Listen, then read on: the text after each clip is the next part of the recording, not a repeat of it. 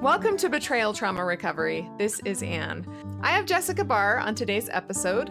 Jessica Skye Barr is a relationship and individual coach and founder of Relationshifting.com. She holds a bachelor's degree in media studies and has an in-depth understanding of how the media impacts our lives and shapes our attitudes, beliefs, and behaviors. Jessica is soon to complete her master's degree in mental health counseling so she can become a licensed therapist specializing in couples counseling, adult attachment, healthy sexuality, and intimacy disorders, including compulsive sexual behaviors, porn and sex addiction, and the partners and families affected by it.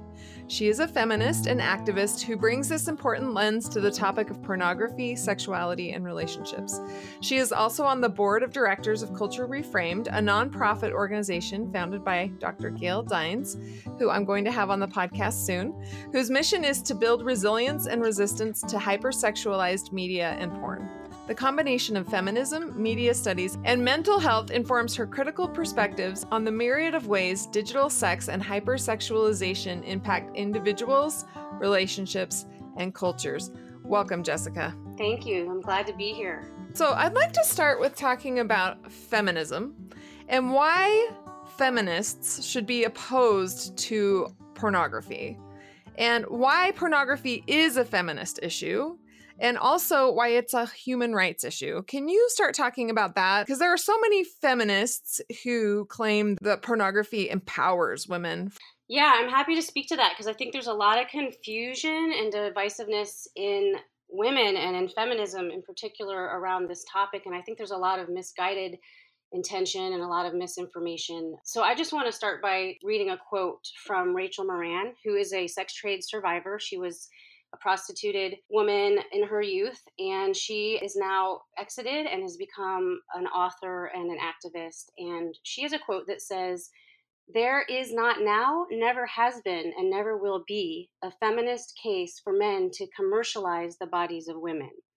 So I think that's a really good quote that kind of summarizes a really complex issue. There's two different types of feminism that I think you're speaking to when you say the people who think it's empowering, and then the people like me who think there's no benefit to the commercialization or commodification of sex or women's bodies.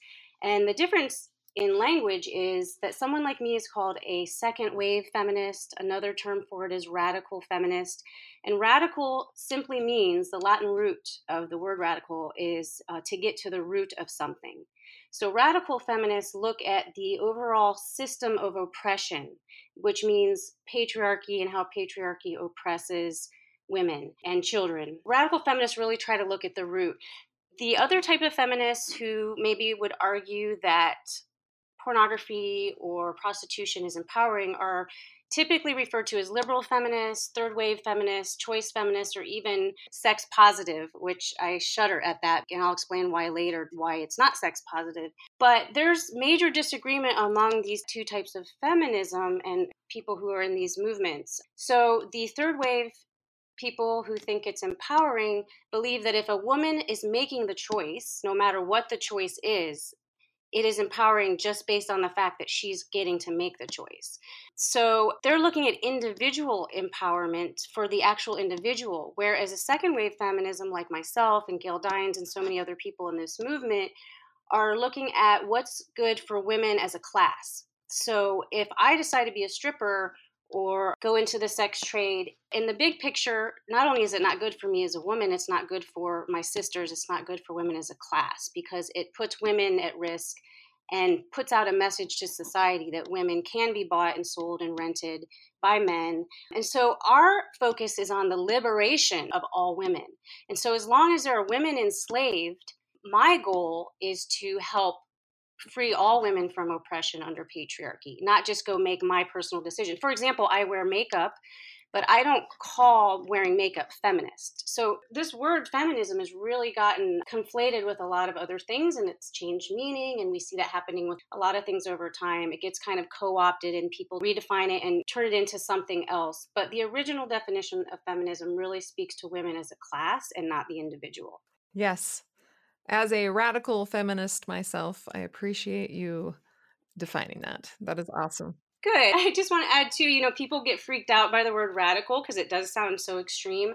But I like to just remind people that the second wave movement, which was the women's liberation movement back in the 60s and 70s, Gloria Steinem, and the women of that movement were second wave. They were very, very critical about pornography and sexual exploitation because they understood that when you have an oppressor class, which is men in a male supremacy or a patriarchy, buying and renting the bodies of the oppressed class, you can never have equality. It just doesn't work. So that's really where we're coming from with this. I just want to add too that another word for radical feminist or second wave feminist is abolitionist feminist. So in other words, I don't think that the sex industry, and I like to call it the sex industrial complex because that's what it is. It's a multi-billion-dollar industry, and it includes pornography, prostitution, stripping, massage parlors. It's a big, big industry, and the sex industrial complex is just this large thing that we need to look at from a broader picture and how it's affecting women all over. So in other words, if I have a sister who's getting prostituted or women who are being looked at as objects, how does that translate to me out in the real world, in society and culture? How am I going to get looked at? How am I going to be impacted, whether I'm in that industry or not? Yeah, and that's my goal here at Betrayal Trauma Recovery, is to liberate all women from misogynistic ideas and views and the oppression of what they should act like. And I put should in air quotes, right? And what it means to be a woman. Like, we can have a voice. In order to be a woman, we don't have to accept sexual coercion. We don't have to accept any form of pornography or anything that we feel uncomfortable about in our sexual relationship. Anytime any one of us stands up for our own sexual rights, we stand up for everyone. If we could hold hands around the world and stop sexual exploitation, it would stop because there wouldn't be anywhere else for it to go. Right. I do think women play a big role in this, like you're talking about, but I'm a firm believer that until we address the demand side of sex buying, women will not be liberated, because we know by the data and by the experts in this field who study prostitution and pornography that it is the most, generally speaking, the most destitute, impoverished, traumatized, vulnerable people on the planet are the ones who end up in prostitution, being trafficked, pornography, stripping. When people argue for choice, like, oh, that's her choice, we have to really step back and define what choice is. Is her choice that she has to prostitute herself because she won't be able to feed her kids? Are those the kind of choices that we're looking at? Are we talking about sheer survival? And why would we argue for that choice? Shouldn't we be giving women more opportunities? And we should be stepping back and looking at what are the driving forces that are driving these quote unquote choices? And what is bringing them there? And why are they staying too? I mean, if we could just look at what brings people to the sex industry and what keeps people from getting out, it's horrifying, really. Like, if people got really educated about this topic and they saw what brought women to this, aside from being trafficked, right, and being coerced and drugged and all that, what brings them there, and then why they can't get out. The drug addiction, the Stockholm syndrome, the trauma, the feeling of they have no place to go, and the brokenness when you leave the sex trade. I don't believe it should be qualified as work. When you escape this abusive trade, the needs that you have to get back on your feet emotionally, physically, spiritually, all of it, it's a lot of heavy lifting, and there's not a lot of services out there. So a lot of women don't make it out of the trade alive. They take their own lives. They die of drug addiction or overdose. They are killed. They die of complications from injury, all kinds of health and physical risks. Abolitionist feminists like myself, we don't believe that this industry can be regulated. The same way an abolitionist in the 1800s in this country would never say, we want to keep slavery, but we want to regulate it. They wanted it gone, because they knew that this was something that was built upon oppression. It was built upon racism. It was built upon patriarchy. And so from a second wave feminist point of view, like myself and Gail and you, we see it the same way. You cannot regulate an industry that is built on exploitation, on inequality, on patriarchy. We see it as dehumanizing and objectifying other human beings, and it's a human rights issue. And even though the task seems impossible to stop all pornography, it is a worthy goal. And I don't think there's anything wrong with saying, okay, it's impractical to say we're going to stop all pornography by next week, right? Which we know is impractical. I don't think that should keep us from saying our goal is to stop all pornography, and we are working toward that the best way we know how, one step at a time. Because otherwise, if that's not our ultimate goal, whenever that happens, or if it even is possible, then we're leaving some of our sisters to be abused. Yeah, agreed. Culture Reframed, the organization that I'm a board member of, is addressing pornography, online, internet pornography, as a public health crisis. If we address this as a public health crisis, we can build resilience and resistance to the hypersexualized media and to porn by educating people, by giving people resources, by arming parents and teachers and pediatricians with knowledge and information so that they can share it with the youth in their life. We can talk to regulators. Anything you would consider under the public health umbrella. Big tobacco is a really good example and a model that we like to reference a lot, because there was a time not too long ago where there was a huge divide in the medical field about whether or not cigarettes were bad for you and whether or not they caused lung cancer. And some doctors were actually prescribing cigarettes to clients to help ease anxiety and relax them and whatnot. And we still have clinicians in my field, the mental health, counseling, and coaching fields today, who prescribe pornography for couples. And it's harmful. We still aren't there yet in terms of education. And so I think the public health approach is the best approach that everybody can get on board with. Everybody can get on board with this because it's about looking at the facts, it's about the data, it's about the science, and it's about education so that people can make informed decisions instead of, oh, I'm just going to take this away and the person goes and seeks it underground or whatever. This is now an informed decision about your health and your relationships, which equates to your health because we know how important relationships are to health. Exactly. So with that, let's actually talk about the sex positive movement. We had a guest on one of our episodes talking about being sex positive is so cool right now. And in order to be a progressive, like educated person, you need to be sex positive. If you said, I'm not sex positive, then everyone would give you a very weird look. Can you talk about how porn is not sex positive and why?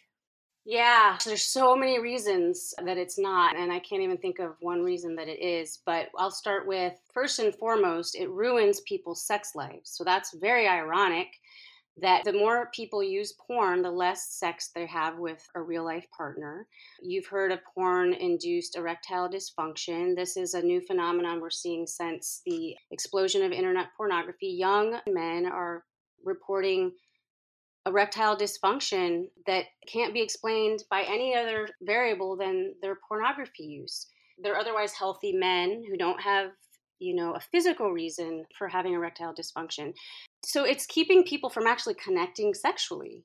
So there's that, number one. Number two, it is a product. It is scripted. It is not creative. It's very formulaic. It's very bottom line driven. It's about hooking the consumer. It's about taking away their agency. If you want to talk about choice and agency and empowerment, it's the absolute opposite. They are hijacking our own ability to have authentic sex. So the template changes. If I'm a porn user, instead of me authoring my own sex life, my own sexuality, which is the most private, personal thing in my life, now it's being co-opted by this multi-billion-dollar industry that is designed to change my mind, to change my template. It really takes people's power away. And you hear this from a lot of recovering people, that once they stop using and they stop using for a while, they get their sense of agency back and they start to have their connection with their partner back. And they can co-create a sexual relationship with their sex partner, which, when you think about it, if you're sex positive, that's what that is. I came up with this quote because one of the big arguments in the third wave sex positive movement is, it's none of your business what people are doing in their bedrooms, in the privacy of their bedrooms. And I like to respond by saying, if it's none of anybody's business what people are doing in their own bedrooms, why have we made it the business of the porn companies? Why have we made it the business of the pornographers to the tune of multi-billions of dollars? Mm-hmm. And also, the pornography is directly affecting what's happening in people's bedrooms. Yes. So they have basically gone from saying it's nobody's business what I do to I've handed it over to a big business. And now what happens in the bedroom is run directly or indirectly by this multi-billion-dollar industry that, quite frankly, has nobody's best interest in mind. Not only is it addictive, but we know it's horrifically, and this speaks to the feminist piece and to the human rights piece, it is horrifically sexist, misogynist, violent, brutal towards women. There's tons of data on this. I don't know how anybody could defend the content that's online today with any kind of positive or feminist lens, or even defend it as a humanist, somebody who believes in human decency. It's a type of hate speech, in my opinion. And that's one of the other arguments that I have, is that why is this protected when they're showing so much hate? And Anne, think about this. If you were to show any other group of people of an oppressor class, like white people, for example, and you had a multi-billion-dollar media industry that shows white people abusing a subjugated group of people, let's say an Asian group or Black group or another oppressed or subjugated group of people, there would be public outcries. This would not be okay. But because it's women and because you're throwing sex in the mix, you're sexualizing the violence, you're eroticizing the aggression, now it's okay. But if you take away the sex, if you take away the sexual piece, all you see is violence and torture and brutality. And why are we okay with that? Especially because we live in a culture, actually a worldwide global culture, and epidemic or pandemic of abuse and violence against women. So when people say, oh, this is just fantasy, it's not. We know the numbers with Me Too movement that came out, 1 in 3. Every day I'm reading another article or more statistics about how violence against women is going up, and rape and campus rape. And it is pandemic. People can't even keep up with it. And now we have this medium where men masturbate to these scenarios. These fantasies that men are masturbating to are real life nightmares for real women. And something is really, really wrong with that. That is like the most divisive thing you could do, is to have this group of people, women on the planet, suffering at the hands of men with sexual violence, and then make movies about it for entertainment and for men to masturbate to. The problem with the third wave liberal sex positive movement is they are not connecting the dots. You cannot have it both ways. You cannot say we believe women should be free of violence, free of sexual exploitation, and free of objectification when you support an industry that is based on all of those things. Yeah, I think that they are just purposefully ignoring it, because every time you try to address it with someone in that camp, they just talk in circles. There's no resolution to it, and they don't make any sense. And you could say this isn't logical, but they won't be pinned down because they don't want to give up their porn. No, that's just it. There's no real argument. There's no data. It's a very thinly veiled debate. I don't get far in those because I'll start asking real questions and I don't get answers. I just get, it's my choice. If you don't like it, don't watch it.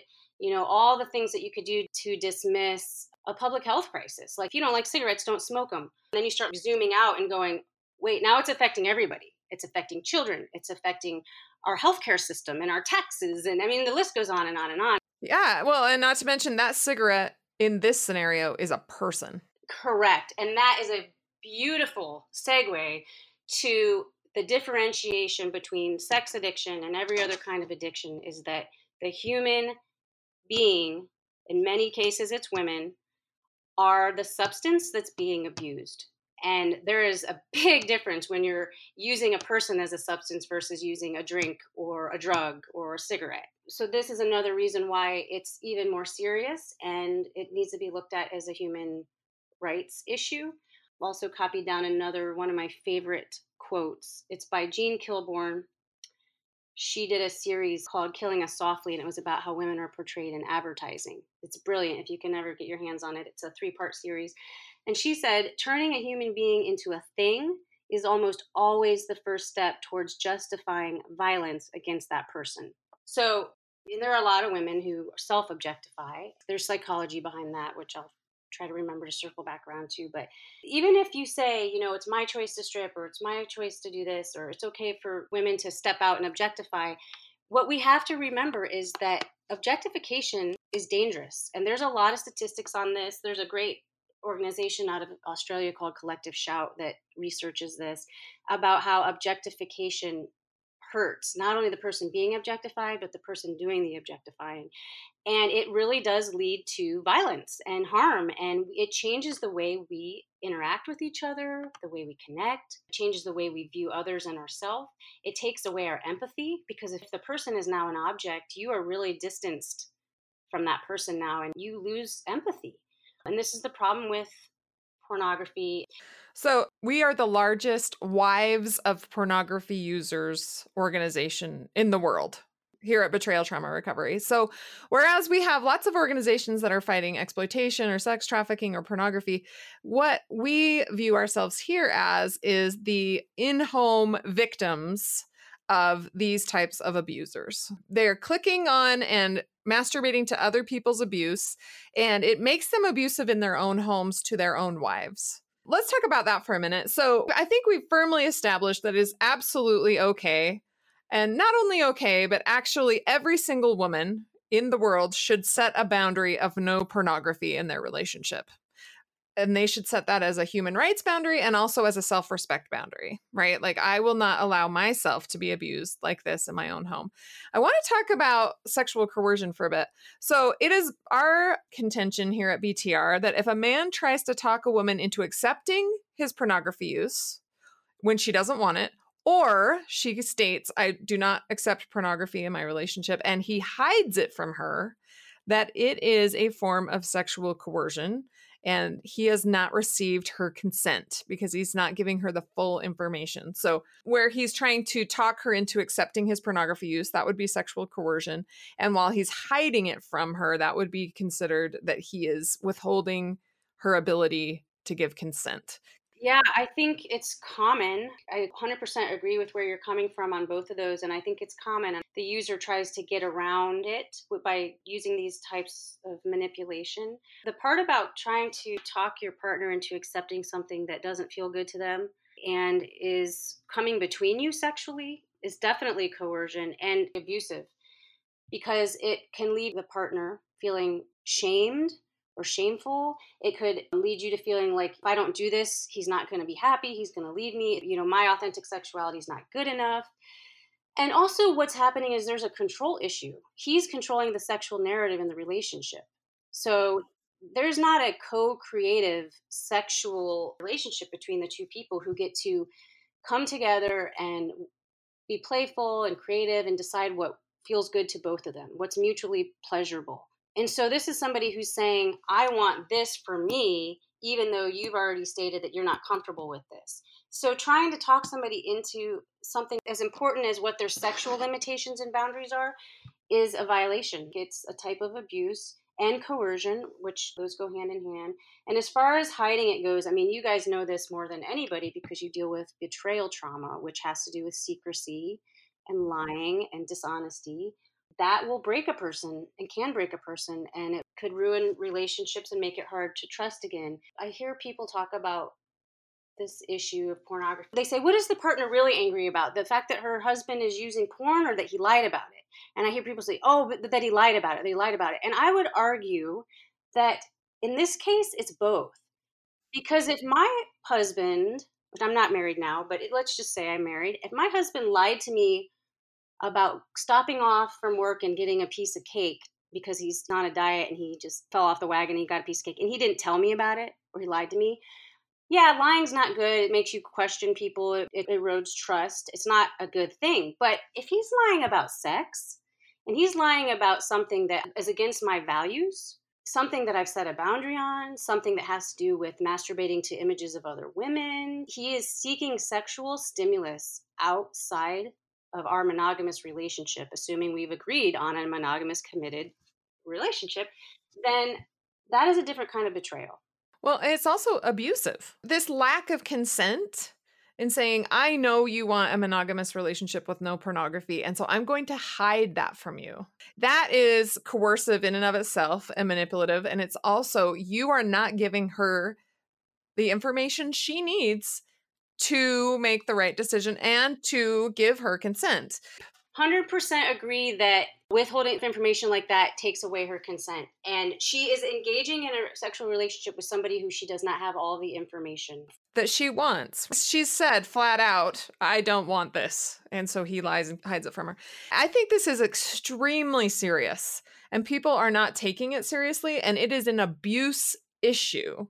And people are kind of dismissing it or saying, oh, well, he doesn't need to tell her or whatever. And I'm thinking, no, you don't realize that this represents abuse. And it represents abuse in every case where he's controlling the sexual narrative, like you said, and not willing to give her all the information that she needs to give her consent. It's a serious, serious abuse issue. It is an abuse issue, and I 100% agree. It is taking away that person's right to consent because they don't have all the information to give informed, enthusiastic consent to their partner. And if women knew that their partner was masturbating to violence, to rape porn, to child-themed pedophilia porn, to anything that's now mainstream, mind you, on Pornhub, if we knew that our partner's sexual template was that, and that's what turned them on, and that's what they were masturbating to, we should have every right to know that so that we could say, I'm not sexually compatible with that person. I don't want to be having sex with somebody who is turned on by that. For lots of reasons. One, it's not sexually compatible because this is now crossing over into core values. I don't believe in violence against women, so I don't want to be with somebody who's masturbating to it. We have to get straight about when we meet somebody or when we're with our partner about what our core values are in general, and also what our core values are around sex and what is our sexual compatibility. Because if somebody has a secret life when they're masturbating to these images, the bottom line is there's no compatibility there. I am so grateful for Jessica coming on. I love all women of different faiths or paradigms. Jessica is agnostic, right? Different ways of viewing this so that we can all see that when it comes to pornography, we are all on the same page, or we need to be, in order to combat this, not only in society, but in our own homes. So Jessica is actually going to come back to talk about how to bring up the topic of porn with someone that you're dating. So many of you are currently married, but you're talking with women who are single and like, hey, have you talked about their porn use? So this will be an important episode. So stay tuned for that. Thank you so much, Jessica, for coming on today's episode. My pleasure. Thanks, Anne. Jessica can be contacted at relationshifting.com. And for more information about the important work being done by Culture Reframed, visit culturereframed.org, where you can find many resources as well as their Parents of Tweens program.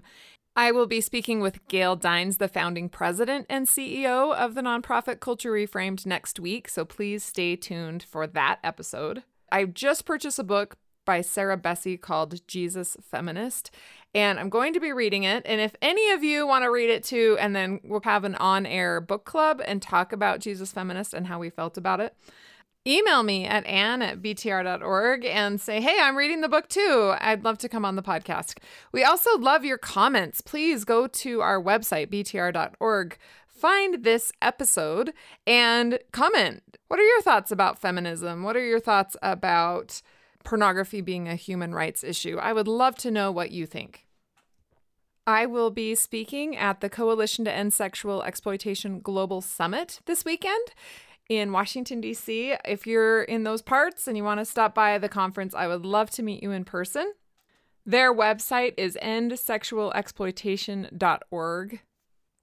If this podcast has been helpful to you, please set a recurring monthly donation. Every single one of your donations helps us take this message to women throughout the world who desperately need to be educated about abuse and betrayal. Go to our website, btr.org, scroll down to the bottom, and click on Make a Donation today. We've recently added yoga to our Betrayal Trauma Recovery group as a permanent session. Please go to our website and look at all of the different sessions that you can attend for the price of one regular therapy session. 17 sessions per week times 4, if the month is 4 weeks long, that's 68 sessions a month for only $125. It is the least expensive, most accessible way to get the best help possible. We are experts at this. All of our betrayal trauma recovery coaches have been through it. We use proven techniques to establish safety in your home. I really encourage you to go check out the betrayal trauma recovery schedule.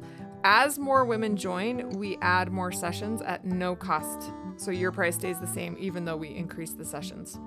And during these summer months, accessible, frequent support is really important. I think summer is one of the toughest times. Women think, okay, if I can just get through summer, then everything will calm down in the fall and things will get better. For me, that's not what happened. It actually exploded in the fall. And so I suffered through summer thinking it would get better in the fall. So I didn't seek help when I should have, and things got worse. So if this summer is starting to be tough for you, please join Betrayal Trauma Recovery Group so you can get the support that you need throughout the entire summer and start making steps toward progress now rather than waiting for the fall or waiting for things to calm down, because they might never calm down. We'd love to see new faces and make new friends in Betrayal Trauma Recovery Group. If you haven't yet and you're so inclined, please rate this podcast on iTunes or your other podcasting apps. Every single one of your ratings helps isolated women find us. And until next week, stay safe out there.